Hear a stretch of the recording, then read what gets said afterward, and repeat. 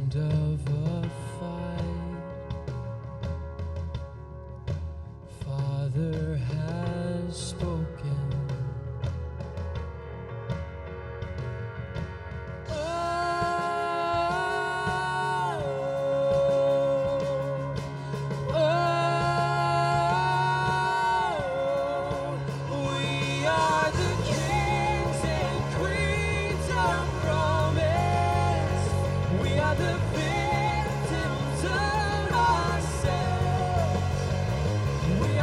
Children of the one true God, between heaven and hell, heaven and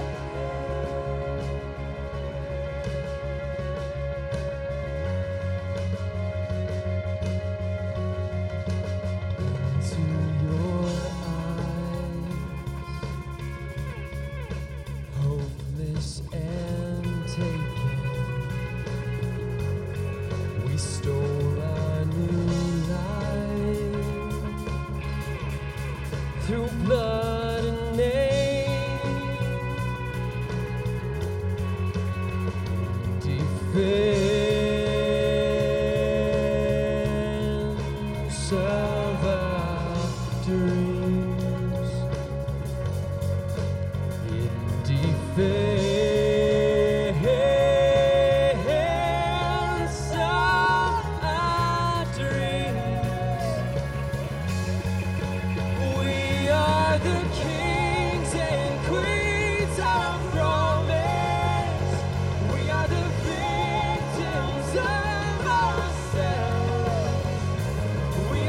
children of the one true God, between heaven and hell, heaven and hell.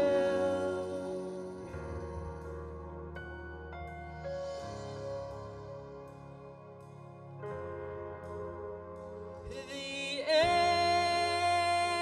age of man is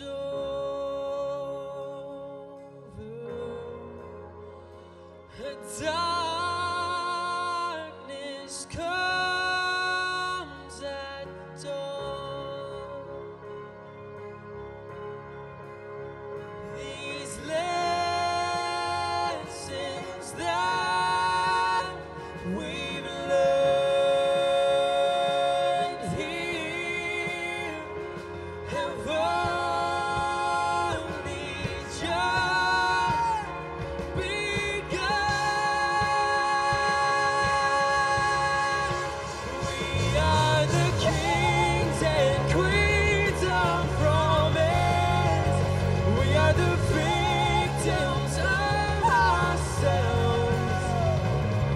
the children of the one true God, between heaven and hell.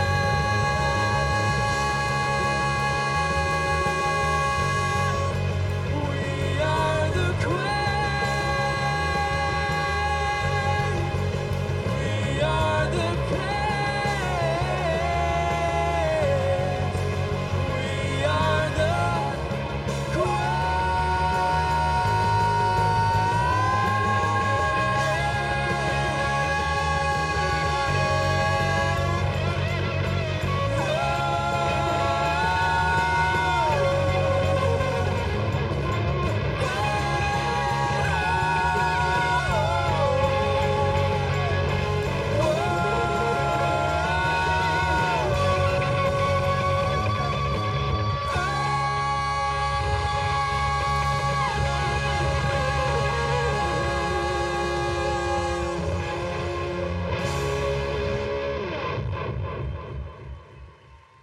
You know that lyric, we are the kings and queens of promise, and we are the victim of ourselves.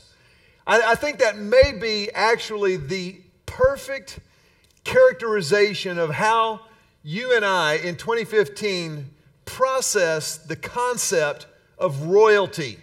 Royalty is one of those things that we kind of understand and we're absolutely, apparently, fascinated by it. I mean, Game of Thrones on HBO continues to dominate cable TV ratings, no matter how amoral the characters may be. It's really pretty staggering. This year, as a matter of fact, the E! Network produced their first season of a series entitled simply The Royals.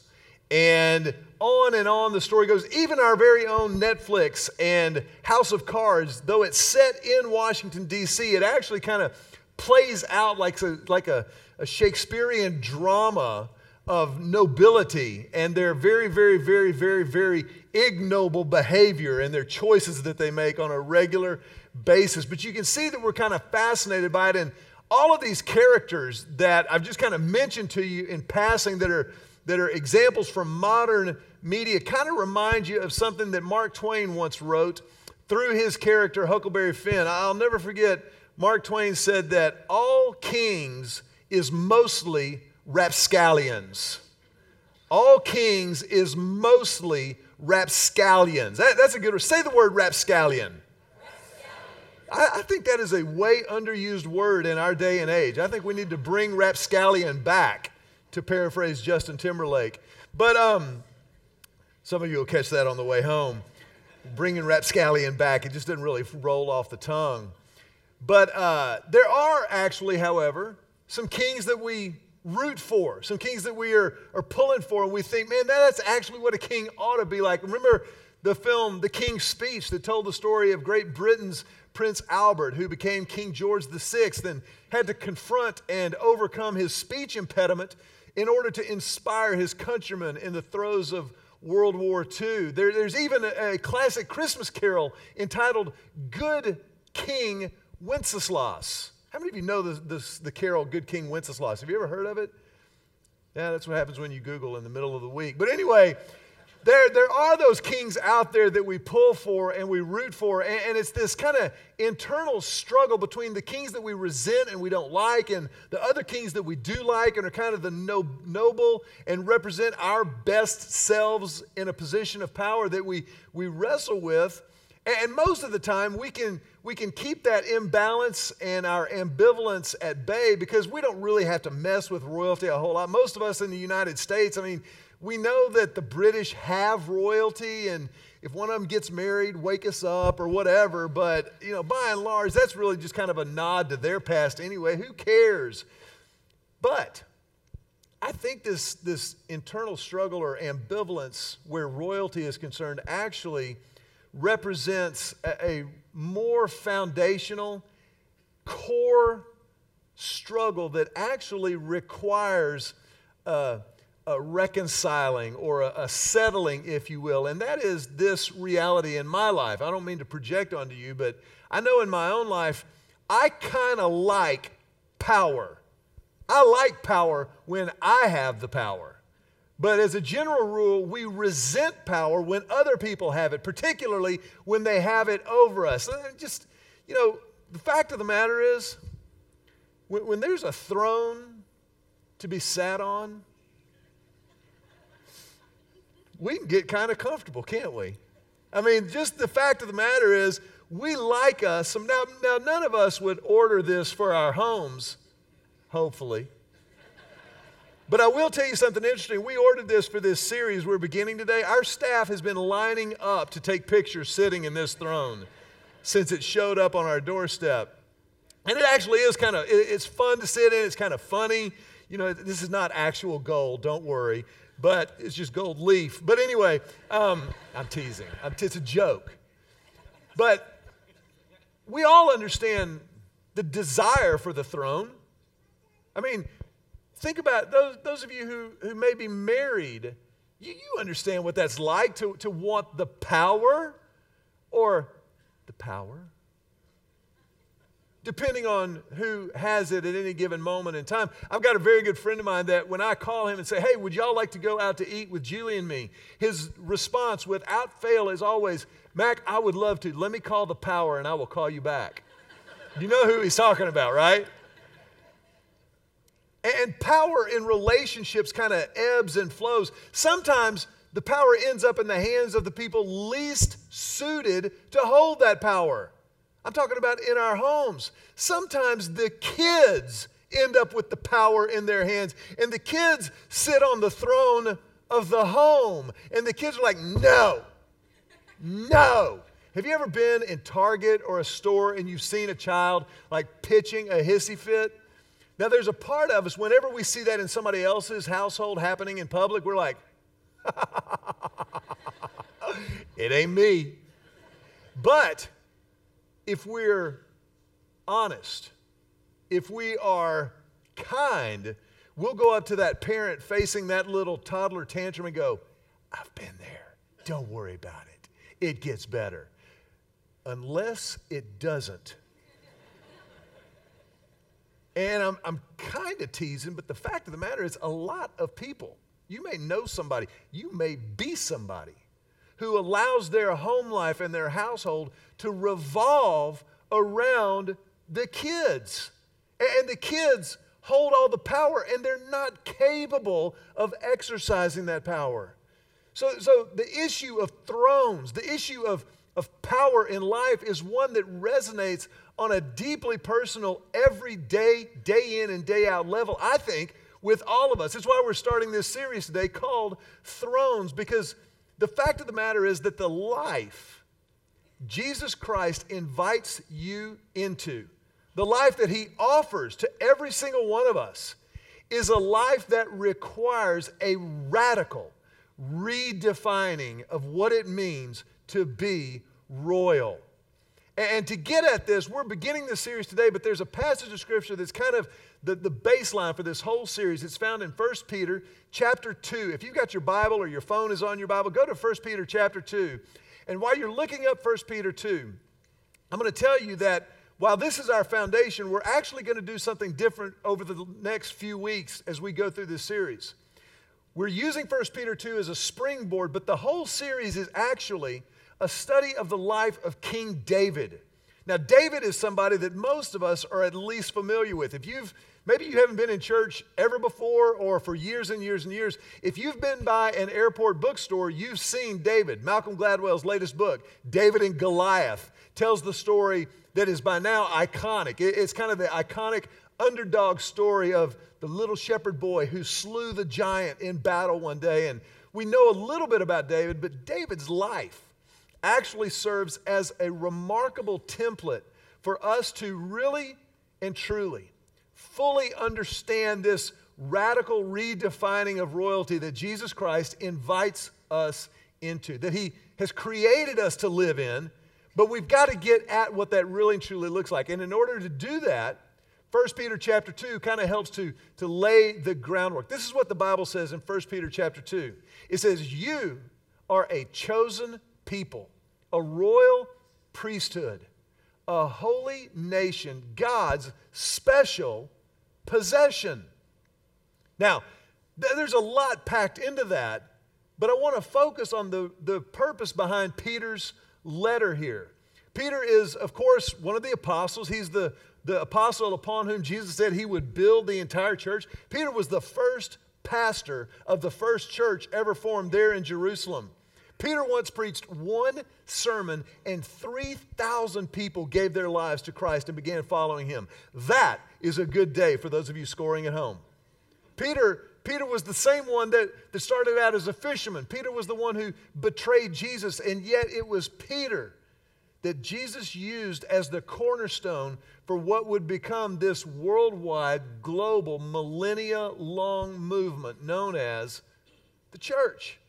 And Peter is writing this letter to Christ followers who have been dispersed throughout Palestine. They've been dispersed because of persecution.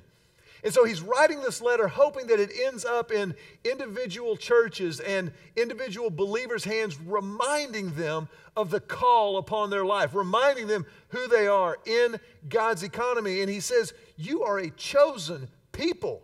God chose you. He's called you out. And you are a royal priesthood. When you step into relationship with Christ, you become royalty. Now, this is what's kind of cool. Because you and I look at that and we're like, man, a lot of us are like, I didn't know that was part of the deal. Royalty, sweet. Have you seen the cars that royal people drive. But again, we need to understand royalty according to God is radically redefined from what we understand royalty to be all about. Royalty, as God defines it, is a critical understanding for us to have so that we understand this life, not just intellectually, but so we can actually experience the life that God has created every single one of us to live. But we've got this conflict because of our desire to sit on the throne and the reality that Jesus is the King of Kings, that He is the Lord of Lords. And so how this plays out creates kind of a tension and a dynamic in our lives. And it's something that transcends spiritual station. It doesn't matter where you are in your spiritual journey. We all have to reconcile and settle this issue of power. And I've noticed that for those who are Christians, for people who have placed their faith in Christ, maybe they have been baptized and they've said, I'm all in. I'm imperfect, but I'm all in. For those of us in that camp, there's still this internal struggle day in and day out to submit every part of our lives to the lordship, to the kingship of Jesus, to say, you are God, I am not, and that's okay, and I'm going to celebrate it. But then there are also those folks, and a lot of whom are good friends of mine, who are not yet Christ followers, people that are kind of keeping God at arm's length, or maybe those who have chosen, I'm not going to follow Jesus. And there are usually a lot of ancillary, side street issues connected to that choice. But I've noticed that almost to a person, not entirely, but almost to a person, man, woman, or child, when a person chooses to keep God at arm's length, what they're really, really considering is the issue of the throne. You see, it's tough to get off of the throne. When you sit on the throne, there's a part of you that's kind of like, man, this is nice. It's comfy. I can see everything. I'm like Jimmy Fallon interviewing his guest. Jimmy's not a tall guy, but he sits about 4 feet above everybody he interviews. Have you noticed that? And so when we sit on the throne, we're like, whoa, my people, thank you, yes. And of course, we're much more subtle about that in our lives and in our homes. But along comes Jesus and says, it's His place to sit on the throne of our lives. And for a lot of people, it's like,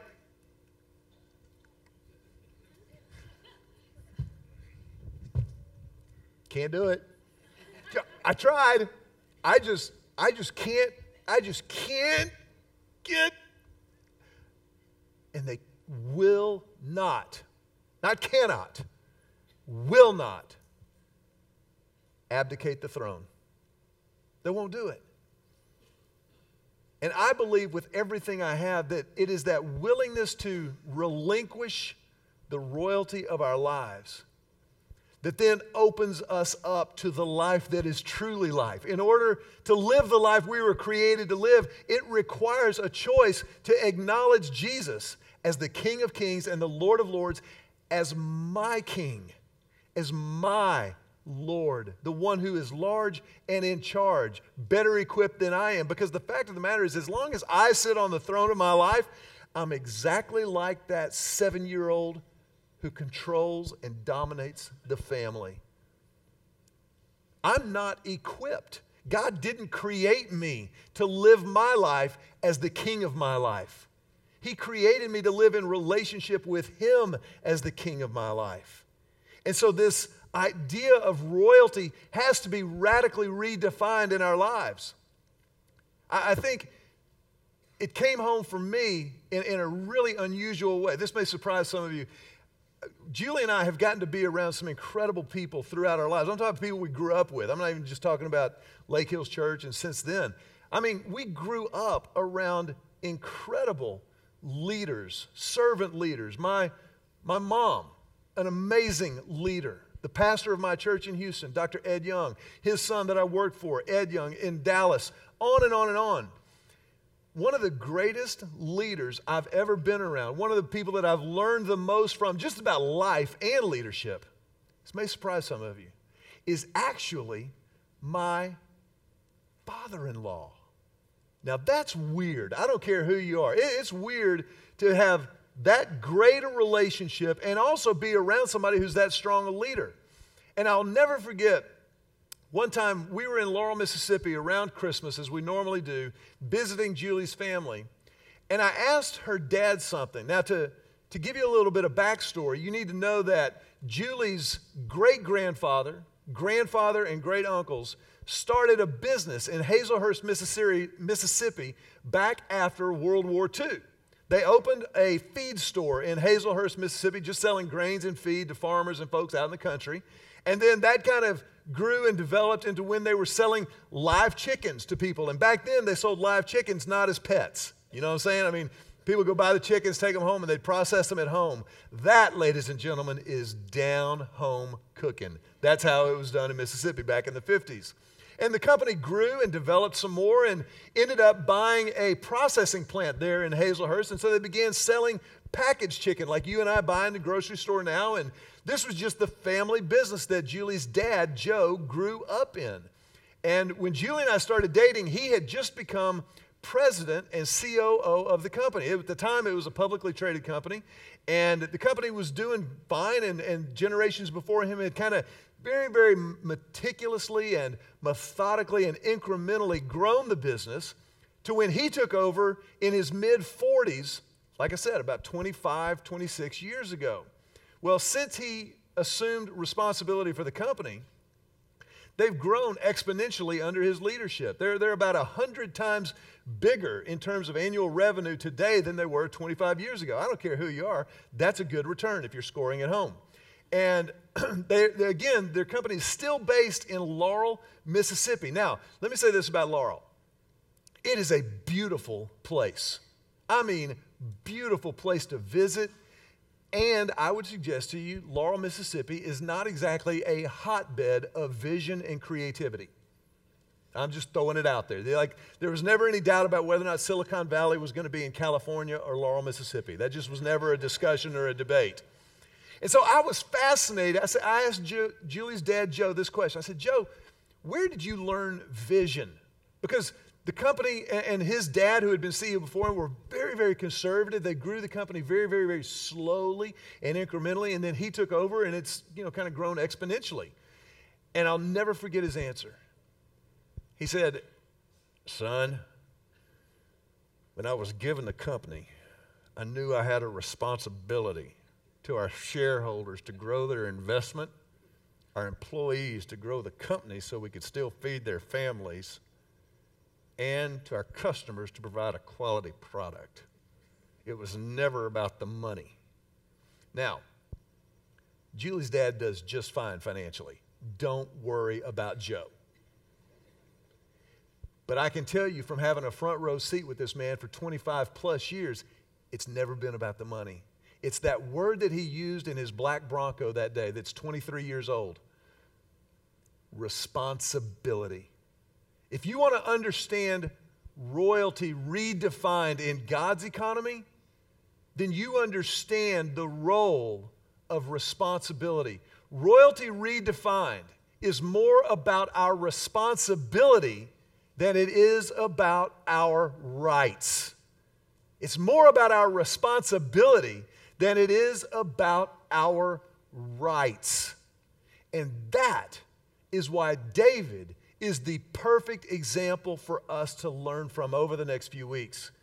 David was actually not the first king of Israel. He became the king after a guy by the name of Saul. Now, if you had seen Saul, the Bible tells us that Saul was the homecoming king most likely to succeed, most handsome candidate in all of Israel. Saul had it going on until he didn't. And Saul wrecked his reign through pride and insecurity and doubt and fear and rage. It's a tragic, tragic story. But it was because of all of those things that God needed and decided to choose a new king. And David would be that king.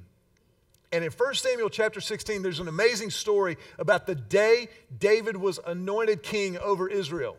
the prophet Samuel, who spoke to the nation of Israel on behalf of God, God told to go to the house of a man by the name of Jesse. And there, one of Jesse's sons would be named the next king of Israel. He would be anointed. Now, just as a little side note, Samuel traveled to the hometown of Jesse and his family, which was a little town by the name of Bethlehem. Now, you and I know Bethlehem, and we sing the Christmas carol, "Oh, little town of Bethlehem." And we get emotional and kind of misty, and we see stars and cows and all that. But at the time, Bethlehem was a podunk, backwater, one-horse town that didn't even have a stoplight. Bethlehem was Israel's cut and shoot. You know what I'm talking about?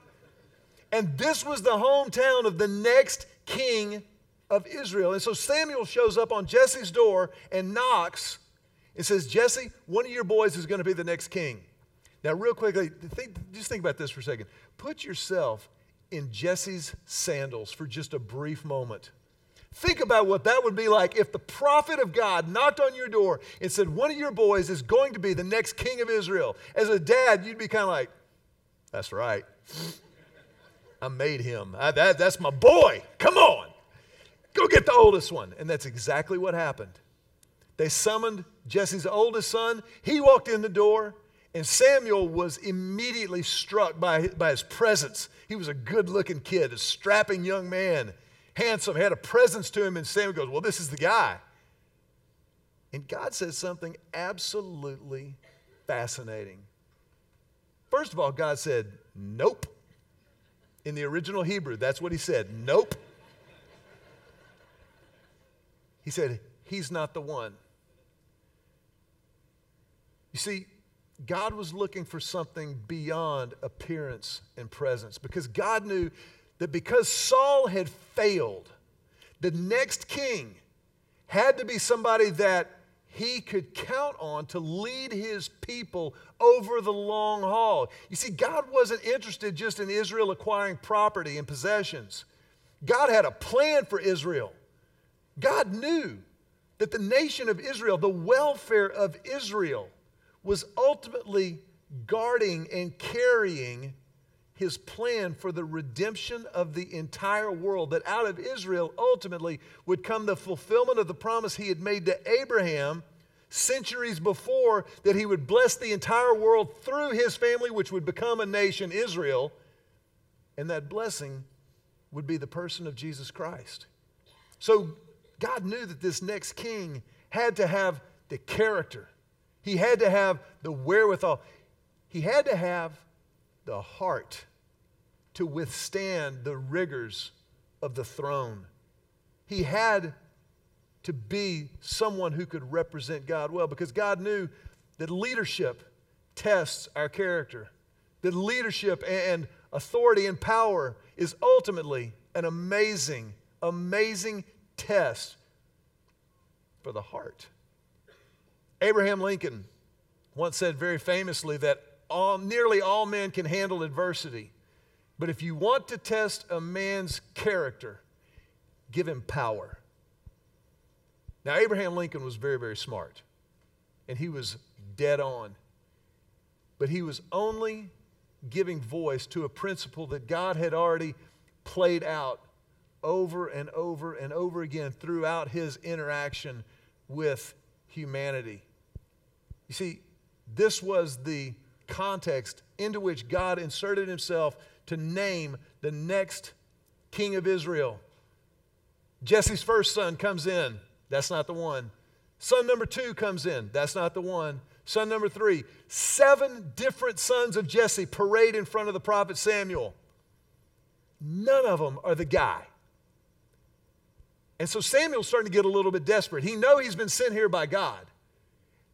Jesse brings all his boys in that he thinks are there, and he goes, "Well, is there anybody else?" And Jesse goes, "Well, I mean, technically I do have another son, but he's the baby of the family. We don't even really invite him to dinner. He's out tending the sheep and the goats. I mean, you want to see him, I'll bring him in, but I'm telling you, it's probably one of these other ones." And so they summon the shepherd boy, David. They bring him in from the back 40. And God says to Samuel, that's the one. It's fascinating if you read the story of God from Genesis to Revelation. It's typical for God to choose and use the least likely candidate available. Which I don't know about you, but I take great comfort in. I mean, I'm just telling you, if you're going to think about who's God going to use, I'm not putting myself anywhere near the top 100. But you see what God does over and over again. And for God, this radical redefining of royalty, focusing on responsibility instead of rights, is played out in spades in the life of David. Here's what God said to the prophet Samuel. He said this, don't judge by his appearance, his height, for I have rejected him. I don't see things the way you see them. People judge by outward appearance, but the Lord looks at the heart. It's a heart issue, as is everything in God's economy. It's not about your possessions. It's not about your appearance. It's not about it's about your heart. It's about your availability. It's not about your ability. It's about being available and willing to be used by God. And so there that day, God redefined royalty for the nation of Israel and beyond. God said, this is what royalty ought to look like going forward. And then David went back to tending his father's sheep. Now, most people, when they think about royalty, we're thinking about routine royalty as a general rule. Routine royalty basically looks at royalty as entitlement, as what the royals deserve. What are they entitled to by virtue of their title? And again, isn't this fascinating how it plays out even in 2015? Even though we don't live in a country of nobility, but man, have you ever heard of somebody maybe in our world or our household who feels a sense of entitlement?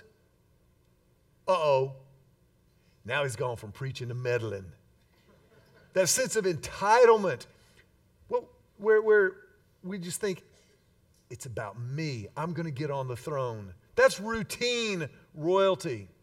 The first kind of characteristic of routine royalty is power for the sake of power.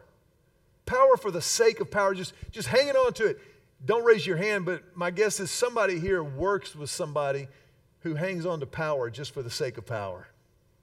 For no other reason than just to say, I've got the power. I can make you do this. I say frog, you say how high. Power for the sake of power. Routine royalty is wealth and privilege for selfish consumption. Just what's in it for me. Materialism. Now, I know in the friendly confines of a Sunday morning service, it's easy to kind of go, boy, that's right. That is true. I know some materialistic people. There are some materialistic people out there in the world. But you know what I've noticed? I, personally, have never completely conquered the monster of materialism. I've never talked to anybody. I've never met anybody who's completely conquered it once and for all.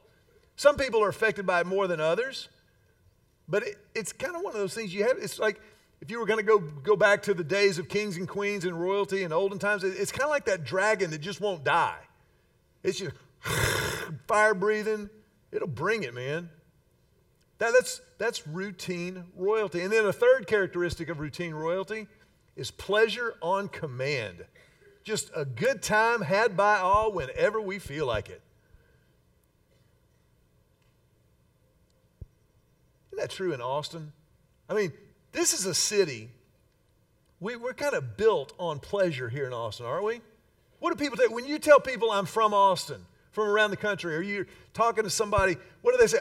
Oh man, I hear that's a cool town. That's a cool town. You know what you tell them? Say, that's true, that's why I live there.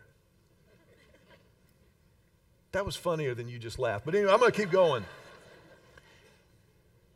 It is a cool town, but there are a lot of our neighbors and friends who it's really just all about having a good time. That's the center of their universe. And we understand that. As a matter of fact, David's son Solomon understood that. There were seasons of Solomon's life where he walked with God, no doubt about it. But there are also seasons where he walked away from God. And in one of those seasons away from God, the Bible tells us that Solomon was married to 300 women. But wait, there's more. And 700 concubines. That exhausts me just trying to think about getting your mind around it. 1,000. That's a bad idea. I'm just putting it out there. I'm not being judgmental. I'm not being harsh. I'm just saying that's a bad idea.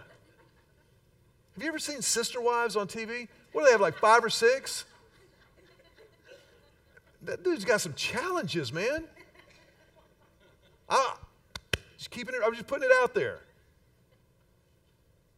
1,000 sister wives. Whew.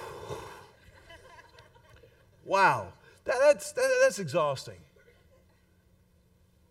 But that's routine royalty. Now, royalty redefined is something entirely different. Royalty redefined is not royalty as entitlement. Royalty redefined is royalty as responsibility. And you see this from the very early stages of David's life.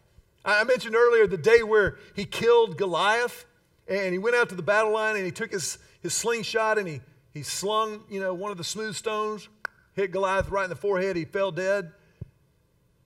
But the backstory to that day is actually fascinating. Did you know that David never was supposed to have been at the battle lines that day?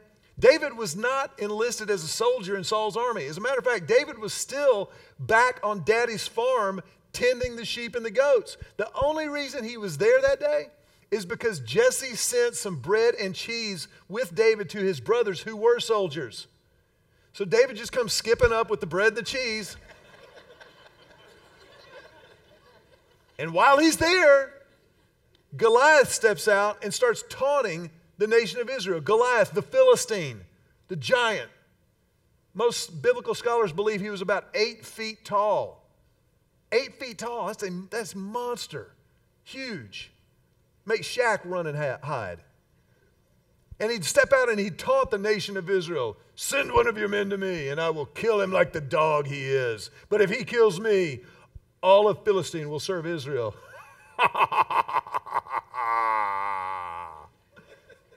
Just like that. Well, David hears this, and David takes it personally. And David says, who's this guy? And as a matter of fact, he heard the soldiers talking because Saul had said whoever kills Goliath, he would give his daughter to in marriage and they would never have to pay taxes in Israel again. So there were some perks headed David's way. But in order to understand why David did what he did, you've got to look at what he said to Goliath immediately before taking his life. He was talking about not power for the sake of power, but power for the sake of a greater purpose. There was a purpose to the power that David had that day when he stepped out to face Goliath. And his purpose was this. He said, this day, the Lord will deliver you into my hands, and I will strike you down and cut off your head. This very day, I will give the carcasses of the Philistines. Now, that doesn't sound very Christian, does it? I mean, you read that and you're like, whoa, David was a little irritated. But look at what he says. He keeps going, and he says, the whole world will know that there is a God in Israel. You see, David knew this battle was his. That sounds kind of crazy. But you see, Goliath walked out to see David, and he had this massive shield and this huge spear, and he was covered to head to toe in armor. And David walked out with a slingshot, like Opie. But you see, David had been faithful. All those years he had been back on Daddy's farm, he'd been out there protecting his father's sheep and goats from bears and lions. And he had protected them with this sling. Now, when you and I hear slingshot, we think, but it was really something that was like two leather straps that had a pouch in the middle of it. And the slingers of that day, that was a soldier, that was a military position, was to be a slinger. But David had used that skill protecting the sheep and the goats from the bears and the lions, and he'd gotten very good at it. Slingers of that day could hit a target the size of a plate at 100 yards. No scope.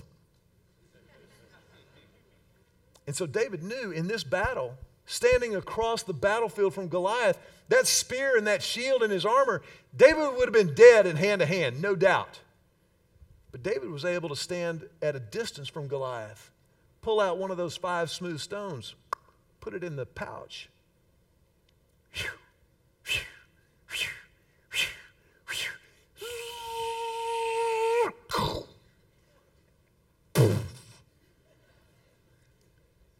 Goliath dead.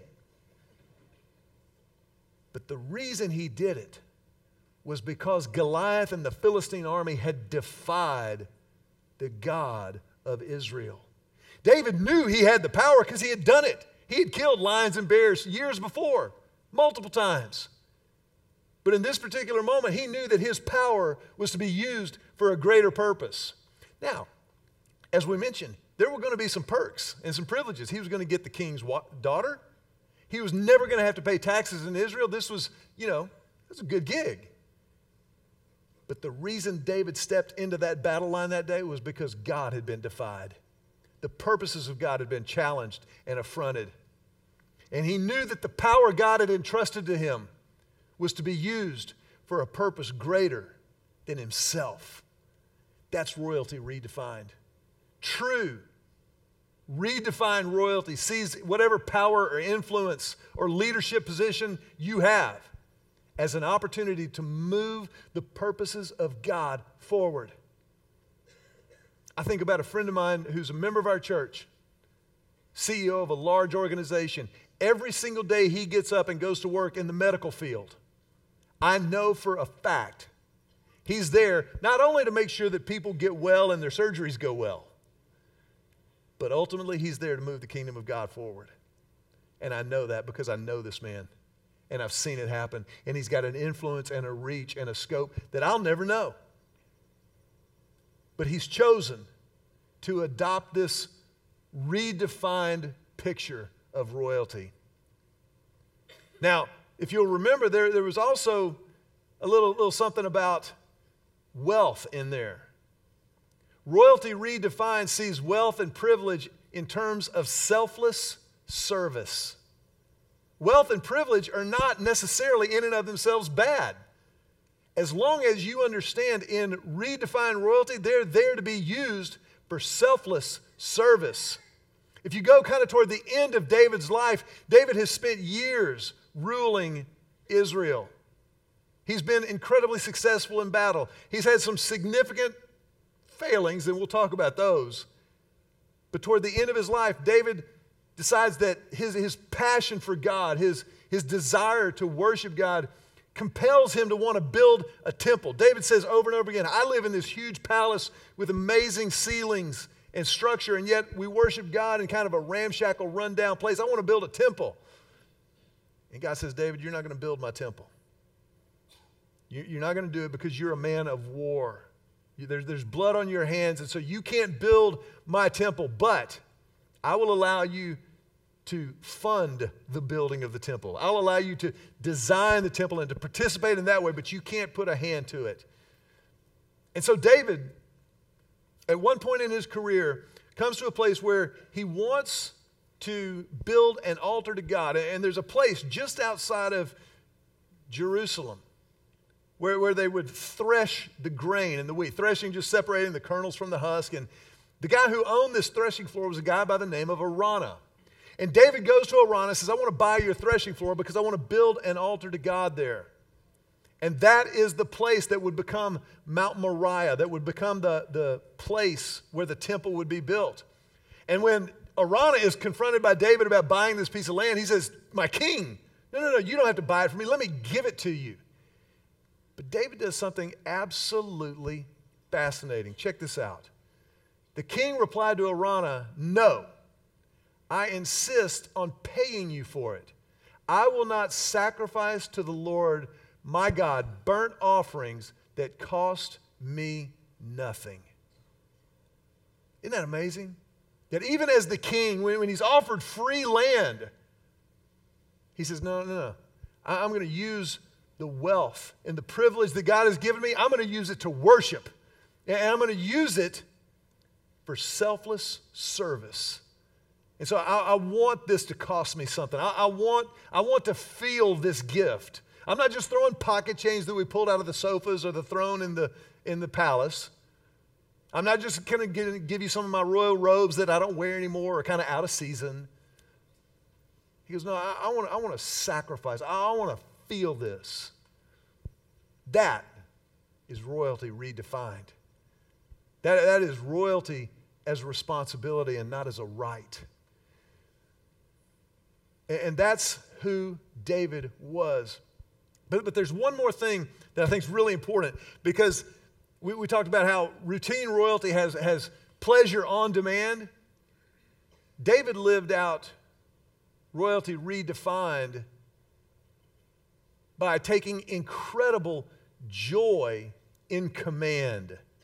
David took huge joy in the commands that God had given him, in his positions of influence and leadership. He took joy in it. Let me ask you a question. How many of you are parents? You're a mom or a dad. Let me just see a show of hands if you're a mom or a dad. Whoa, hands are going up everywhere. The buses will wait. Okay. How many of you, how many of us know that while being a parent is a tremendous blessing, it's not always fun? Hands are going up everywhere. Thank you so much. Yes. It's not. I mean, there are times when as a parent, you're just like, I'm out. I am leaving the room. I'm leaving the house. I'm coming back, but I'm leaving because you people are wearing me slap out. Anybody want to help me preach that sermon? I'm just asking. Am I the only one? Okay. And I've done that. There have been times when I looked at Emily and Joseph, I was like,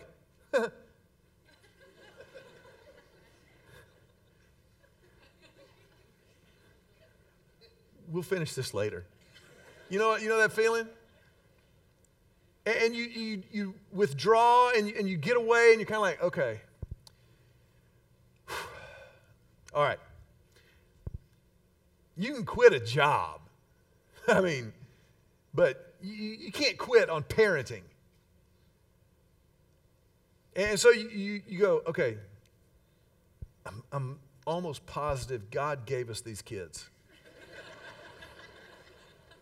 Okay, so if God gave them to me, then He expects me to do something with them, no matter how little I have to work with. I'm teasing, mostly. And so I'm gonna get back in the game.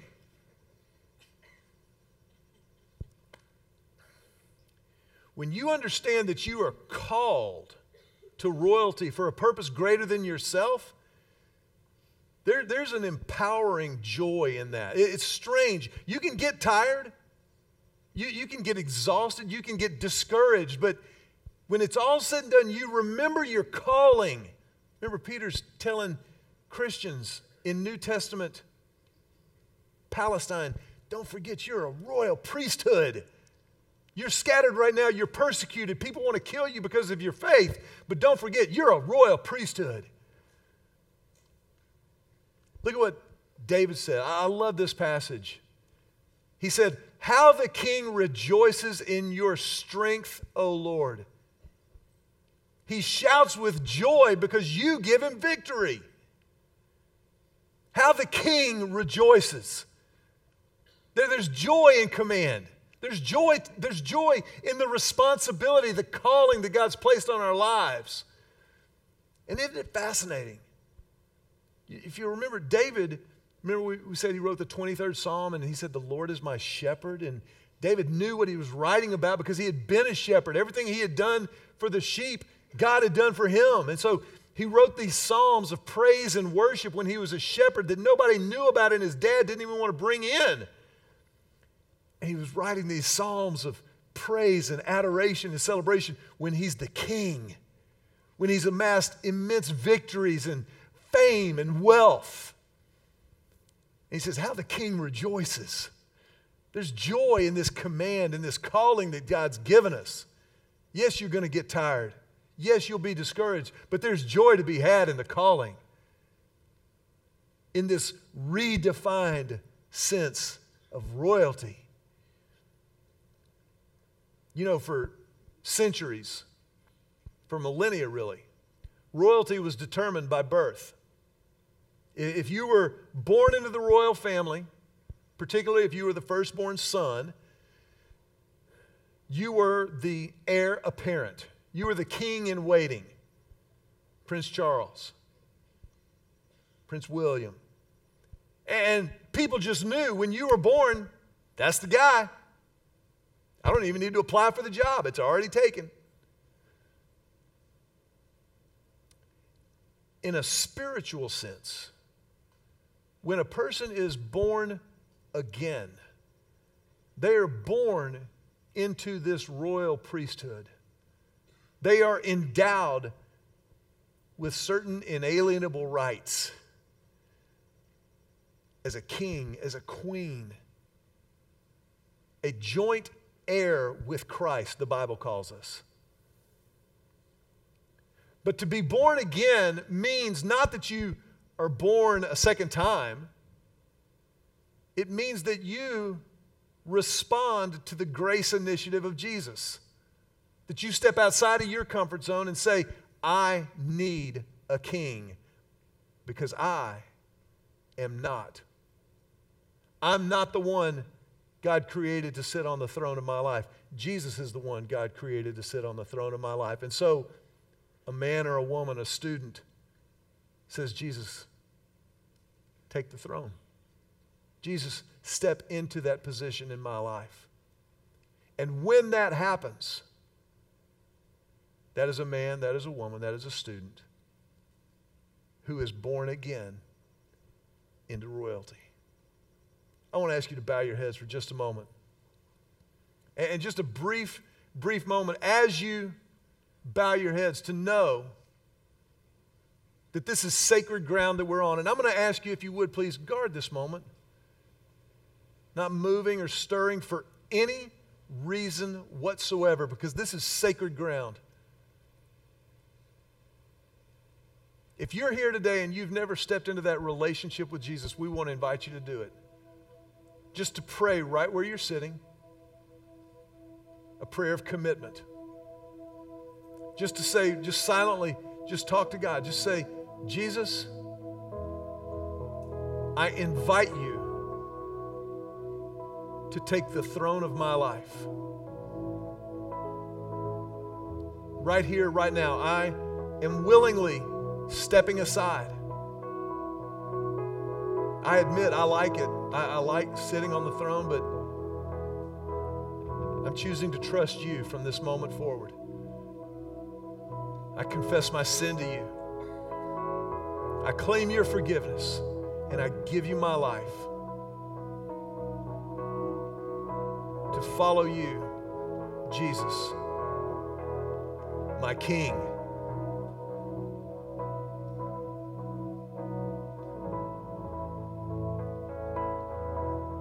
With every head bowed and every eye closed for just a moment more, because it's a sacred moment. If that's your prayer and you meant it, I want to invite you just right where you are to make sure that you understand this is the most important moment of your life. This is it. This is the beginning And as such, it's imperative that you mark this moment spiritually and personally and know that it's real and it happened. And so with our heads bowed and our eyes closed, I want to just ask you, if you just prayed that prayer, if you would just raise your hand briefly but unmistakably, just raise your hand and hold it up high over your head for a moment. Because this moment really matters. And as you hold your hand up, you're marking this knowing that there probably will come a day when you ask yourself, man, I wonder if that was real. This is real. It matters forever. And so you mark it in your heart, and there's an opportunity also to connect, not only relationally with God, which you just did, but also relationally with Jesus' church. It's just a family of faith. And like every family, we are absolutely imperfect, but we offer ourselves to you as a family. A place to belong, a place to grow, a place where we need you. We invite you to be a part of that royal priesthood. And so when our service ends in just a few minutes, I want to ask you, if you just take that program that you got when you came in and notice in there's a connection card, a connect card, if you'll just fill it out and indicate there, I gave my life to Christ today.